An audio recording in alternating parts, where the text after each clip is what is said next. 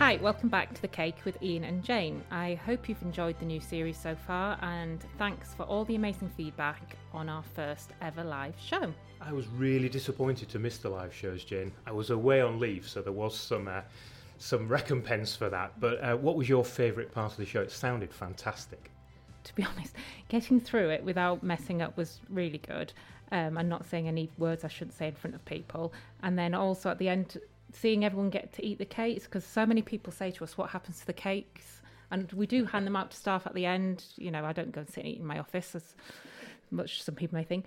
And it was nice seeing them eating it and enjoying it and getting really positive feedback. So yeah, it was a really good experience. Super. Well, I really enjoyed it. And as ever with these podcasts, I learnt a lot from listening to the guests on the show. Well, anyway, it's a return to our main theme for Series 2 today, exploring what motivates our staff to do what they do. In a moment, we'll introduce you to the wonderful guests we've lined up. But before we do, we should probably introduce ourselves again. So I'm Jane Shepherd. I'm Divisional Head of Nursing for one of the divisions here at the hospital. And I'm Ian Crowley. I'm the Deputy Chief People Officer for the Trust. And on occasions like this, I become Joe again. And joining us on this episode, we have Sustainability Manager Gemma Heath and Catering Retails Manager Katie Duggan. But as we know, people are far more than their job title. So what is the one thing that people might not know about you, Gemma? Probably that I can play a few musical instruments. So I can play the cello, the piano and the flute. I haven't done so for many years, but I do still play the piano from time to time, but the other two I haven't done since I was at school. That's a brilliant mix there, because they're not all the same type of instruments, are they? No, you can't do them all at once. Yeah. No, it is string, wind and yeah. piano, yeah. You could almost be an orchestra. Set you up in the canteen. Yeah, come play at Christmas. And Katie?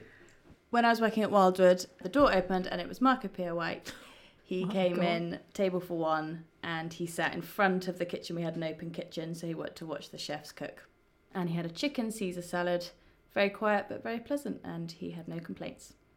He didn't Excellent. do like a Gordon Ramsay and... No, just quiet and wow, happy. no pressure. No, I know. So today's podcast is an opportunity for us to explore what motivates our staff to do what they do. Starting with you, Katie. Okay. What attracted you to a career in catering? So when I left college, I started working in a hotel part-time on the weekends, and I just loved working with people, loved working in the kitchens, and it just progressed. So I did hotels, restaurants, and then it kind of had a shelf life. But I knew catering hospitality was my passion. So then that's when I thought I need to do something hospitality, but in a different sector. And what was it like running a restaurant? What kind of experiences do you have? I loved it. Again, like people, I just love working with people. That's what I'm very fond of. And, you know, there's new challenges every day, some good, some bad. You never know what you're walking into. But that's what I love doing. And how do you deal with people? Because there's so many different types of people. Yeah, you don't know of as you said, you don't know what's walking through the door. Yeah, absolutely. And you don't know what they're expecting, I suppose. So No. how do you manage those kind of people coming through the door? I mean, I try and be very approachable, and I try and adjust to their personality, to what they're giving off, and then I go from there. And it's really hard work. All hospitality. Isn't Yeah, it? And it's hugely. restaurants, Yeah, it's very hard work. Late nights, weekends, early starts. Yeah, all of that. But I think if you've got a passion for it, you do it. That's just what you love. I just love, ensuring someone's having a great night out, a great breakfast, even if they're coming to Springs now on their lunch break. I just want to make sure it's right and what they need for that short amount of time. And it looks good as well as tastes good. Yeah, absolutely. You eat it with your eyes. Yeah, but people come out for a meal or go to Springs and they have an expectation. And it's pressuring you guys to meet that. And even in the restaurant, you get your complaints, but I like dealing with them because I want to rectify it. I want to ensure that we can turn a negative experience into a positive one, just on how you deal with it.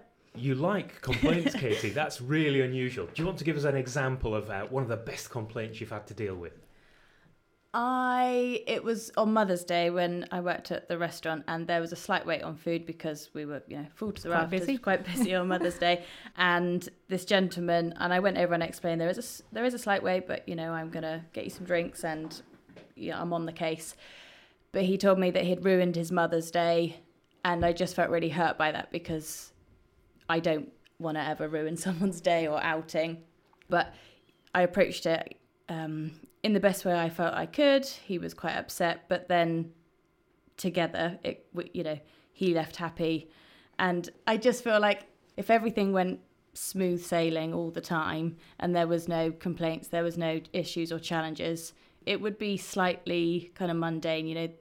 There are some times where you need a challenge, and I don't want people to ever be unhappy or disappointed, but I feel like turning it around, there's a sense of satisfaction within that. You like to be kept on your toes. Yeah, like to be kept on my toes. So Gemma, Katie's described a passion for catering from a young age. What were you interested in doing when you were young?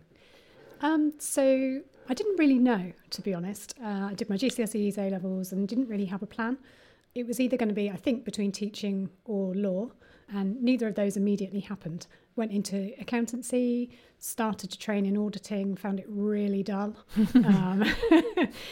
Disliked being disliked as soon as you walked in the door, being an auditor. So, it took a bit of a change on that. Actually came to the hospital and started in payroll, which was great while I did it, but just knew that it probably wasn't really for me.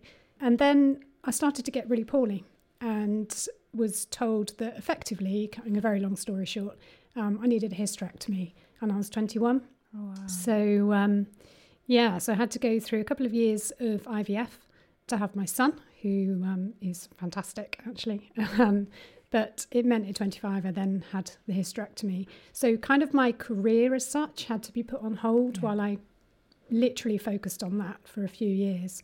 And then when I brought him home from hospital, on the day I brought him home, this was crazy, I'd signed up to do a full law degree through the Open University, and took my son home, put him on the sofa in the car seat, looked at him and panicked and thought, how do you bring one of these up? Yeah. And then the postman knocked on my door and said, here are your books for your law degree. Oh my word. And I did think, what have I done? But yeah, that's kind of me, really. And I did that for 5 years. That sounds I brought him up. Pretty much like a full-time career to me. Bringing up a baby tough. and doing an Open University law degree. Yes, it was. And so how did you work your way through that? Yeah. Oh, I completely winged it, to be honest. I just, between feeds, it was reading books and doing what I had to do, and then just literally nailing the assignments that were due every month over one weekend. Yeah. And then, it was 5 years. My final year, I failed the very last exam and resat it 3 months later. So you're a qualified lawyer? Well, sort of. You've got the degree, but I didn't go on and I wanted to do barrister training, but I didn't get that far. I think that's amazing. I'm just in awe of someone coming home with a newborn baby. It was amazing, and then going and that and law as well. It's a lot of reading. It's when you say you winged it, you obviously didn't because you had. But that's amazing. So how did you go from that to where you are now? So it didn't all kind of pan out how I thought it would in the order that you naturally assume it would happen. But when he then started school, I just sort of found myself between the 9 till 3 needing to do a job, and I approached the hospital and came on the bank so that I could just sort of fit in with him and half terms and things like that, and was doing reception in CT and MRI for a bit, then a bit on the A&E X-ray as well. And then we just had a phone call one day from the bank office to say, would you come and work in the charity? They need a bit of help. So I did. And my son actually came to the nursery up here so I could do it. And on the holidays, that is the sort of holiday club. And then I was doing the administration. It was only supposed to be for a few weeks. And 14 years later... Still here. Yeah. That's the effect Salisbury has on you, isn't it? You come for a little while and time flies. Yeah, absolutely. You mentioned about your health and the need for you to have hysterectomy at a very young age. You obviously had ideas of how you saw your life heading and things had to change. How did you handle that change? How did you adapt? It was tough. It was really tough to be told that. And I guess I kind of saw my life, 2.4 children, happily ever after. And it was huge. It was impactful on my life.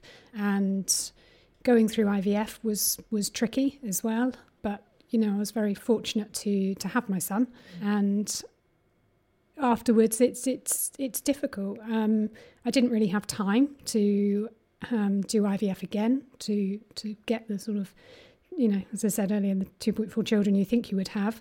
But do you know what? I just had to get on with it, and I had the hysterectomy and then have been on HRT ever since. So anyone that knows me, I apologise completely because I'm just a menopausal mess most of the time. But I just had to get on with it, and that's what I did. I don't see it as a negative at all. I think actually it's made me who I am today, and it's kind of, I'm where I am because of it as well, because it didn't all go in how I thought it would in my head. I wouldn't say that's a bad thing at all. I'm proud to be a mum. I'm proud to have achieved what I've achieved. So it's not a case of what could have been, it's a case of look what's happened. What has been, yeah, absolutely, yeah. And I'm not really one to look back anyway. I just tend to keep looking forward. Mm-hmm. So I'm just grateful for everything that's happened really, because as I say, I think it's just made me who I am. Any tips for anyone else going through a similar situation? I think just to go easy on yourself and just take it day by day, really. I don't think anyone, has the answer for how you're feeling, and just go easy on yourself is how I deal with it. And I think you were just alluding earlier, Katie, that you moved out of the restaurant trade and yes, came across to the hospital to work in catering. How did that happen? What made you so make like that I say decision? with the restaurant, it kind of, I got to the end of my limits, if you like. I couldn't progress any further. A lot of my family work at Salisbury, but within the NHS, so it was just something always in the back of my mind, healthcare, but I didn't know the layers of catering in the hospital, and I saw an advert and I went for it, and nearly here 2 years now. So what's the biggest difference you've noticed? Because they're very, very different customers or clients. Yeah, very different customers. Well, I suppose our customers really are our patients and our staff. Yeah. So there's an element of care to it. I mean, you would care about people coming through your door in a restaurant, but it's just that in, out, kind of never see you again. Yep. Their needs they're more of a want, whereas the people in the hospital are more of they need things, they require different things. And I suppose working in the health service, you have to have a menu that's deemed a healthy option and sort of supports people's immune systems to recover from whatever reason they were there's such a vast kind of amount of work that goes into one recipe, because we need to declare our allergen, our nutritional values, sustainability factors. Gemma and I work together sometimes doing that, so and that's patients and visitors and staff coming into the restaurants here. So I would like to point out the food's very good in Springs as well. Good. I do eat there. I'll pass it on. So Gemma, you arrived in the trust, and you described how you worked for the charity, doing a lot of work and support there, which we'll I think we'll touch on a little bit later. But you're now in a different role. Yes. How did you move across to that role, and where did that come from? So it was a new role that was advertised for the trust, and having done 14 years in the charity, I just felt like I needed a change, and I also felt that the charity needed fresh eyes on it as well. I think the worst thing you can be is a stagnant fundraiser, to be honest. Mm-hmm. You're trying to inspire people to put their hand in their pockets, and so it just came up, and I just looked and I thought, why not? I've got nothing to lose in applying for it. I think I can do it. And that's what I did, and I was, hugely pleased to get the job. Sad to leave the charity, definitely, because I'd really enjoyed that role. But it was time for a change, and I've not looked back. I love what I do, and I think sustainability is hugely important as we go forward. And I think that we all need to get on board with it if we're going to achieve, what we need to achieve. We all know the state of the planet. We all know what we're doing to it. And I think to move forward, we need to do it together. You've got a bit of a thread of lifelong learning running through your story. And I guess moving into this new role required yet more education and understanding of what is a really complex area. Has that been challenging? Yes, hugely. It was completely new to me. I've had to do a lot of learning quite quickly, and I've also started a master's with Cranfield University in sustainability. Trying to do that on top of the sort of day job is tricky, but hugely rewarding again. I do love learning, always have. I love reading. I like being pushed. So, I feel like, again, I'm kind of pushing myself now, I suppose. But, it's good. It's fantastic. I think that ability to learn throughout your life is just something I'm fascinated by, and always very respectful of people who do it. I think it's brilliant. And what is the Trust target with regards to sustainability? So we have to reach net zero by 2040 for the emissions that we control directly. Yep. So that's things like our heating, our lighting, our medical gases, our inhaler use, things like that. And then for 2045 is to be net zero for the things that are also outside of our control. So that's like our supply chain, our staff and patient travel as well. So it's a huge target that we've got to reach. But, I'm hopeful that we can do it together, and just engaging with staff and getting people on board is the only way we're going to achieve that, I think. Has your role inspired you to make personal changes? Absolutely, yes. So before I started in this role, I used to drive to work, and I decided that I would practice what I'm preaching, and went out and bought myself an e-bike. And I have to say it's made the commute up the hill much, much more achievable, because everybody says, God, the hill up to the hospital, that's a bit of a killer.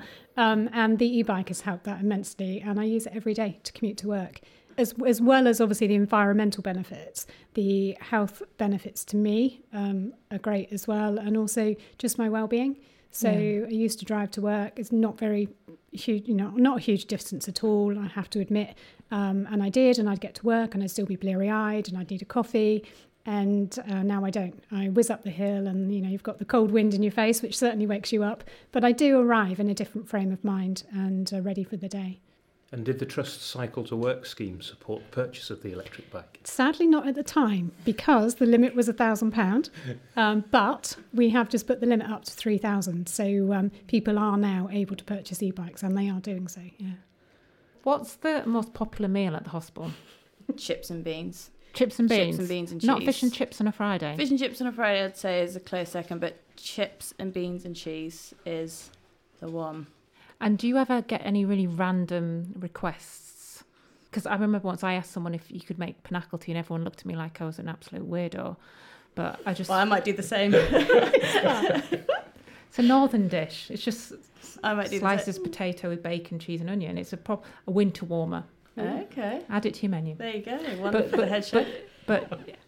Not requests. It's more just how people like doing things. When I first started, if someone asked for jacket potato with beans and cheese, I'd put the beans on top and then the cheese. And everyone was horrified and said, no. Put cheese on the first and then the beans. No. Because the beans melt the cheese. And I said, so many times I do the beans. They say, no, I want the cheese. I said, I'm going to do it on top. And they say, no, you're doing it all wrong. Oh, no, I'm the other way around. Yeah, I do the other way around as well. What, beans and then cheese? Yeah. So the cheese melts over the top. Yes. Just picking up on the healthy options in the restaurants in the hospital here, we do have a fantastic, absolutely brilliant fried bread on a plate as part of our breakfast, which some, and I wouldn't be one, but some have said is a heart attack on a plate. How do we justify that in the hospital? It's all about balance. Everyone needs a treat, and we do a good breakfast, sets you up for the day. But I'm team fried bread. I love it. What is it you like most about working at Salisbury? The people and seeing the differences that we're making. You can see the chefs putting a new menu, and you can see it going up to the wards, and I'm lucky enough to be able to go up to the wards and see the benefit it's having on our patients and our staff. Same with working in Springs. I predominantly am in Springs, but sometimes I try and poke my head in Hedgerows. And again, just ensuring that we're giving our staff, customers, visitors what they want. It's a hospital, so I want to ensure that you don't know why anyone's here. So I want to just ensure that even a cup of tea and a slice of cake is exactly what they need. See, cake always works. There you go. Gemma? Very similar, to be honest. I love working here. I love the people. Everyone's very helpful, very friendly, and it just feels like a community, to be honest. And I think we're in quite a privileged position. We're big enough to make a difference, and I think we're small enough to see that difference. And I love working here. Katie, you haven't mentioned yet that you were a finalist at the SFT Annual Awards this year, which is a brilliant achievement, and congratulations. How did that feel? Thank you. I was really touched that someone had put me forward for it. It clarified that what I'm doing is being recognised and that it's worthwhile. You know, I love what I do and I'm passionate. So the fact that people can see it and recognise it was, I was really chuffed, really chuffed. And Gemma, we had a sustainability award this year, for the first time we've done that award. Tell us about that. Yeah, we were absolutely delighted to have an award category included this year for sustainability. Again, I think it's just great. It's just showing that as Team SFT, we're on this journey to net zero and becoming a more sustainable organisation. And the nominations that we had for the award were fantastic and all very deserving. And it was just lovely to see it included and to see the pride of those that were nominated took in being nominated. And just what they're helping to achieve was just great. So we can't end today's episode without asking the question that I'm sure you've been waiting for all afternoon. You've already mentioned what cake you like. You said carrot, but lemon drizzle. Yeah, absolutely. Yeah, I'm a carrot cake top, and then chocolate cake would probably be my second. Any particular reason why? Just the sweeter the better, really. Nothing wrong with that.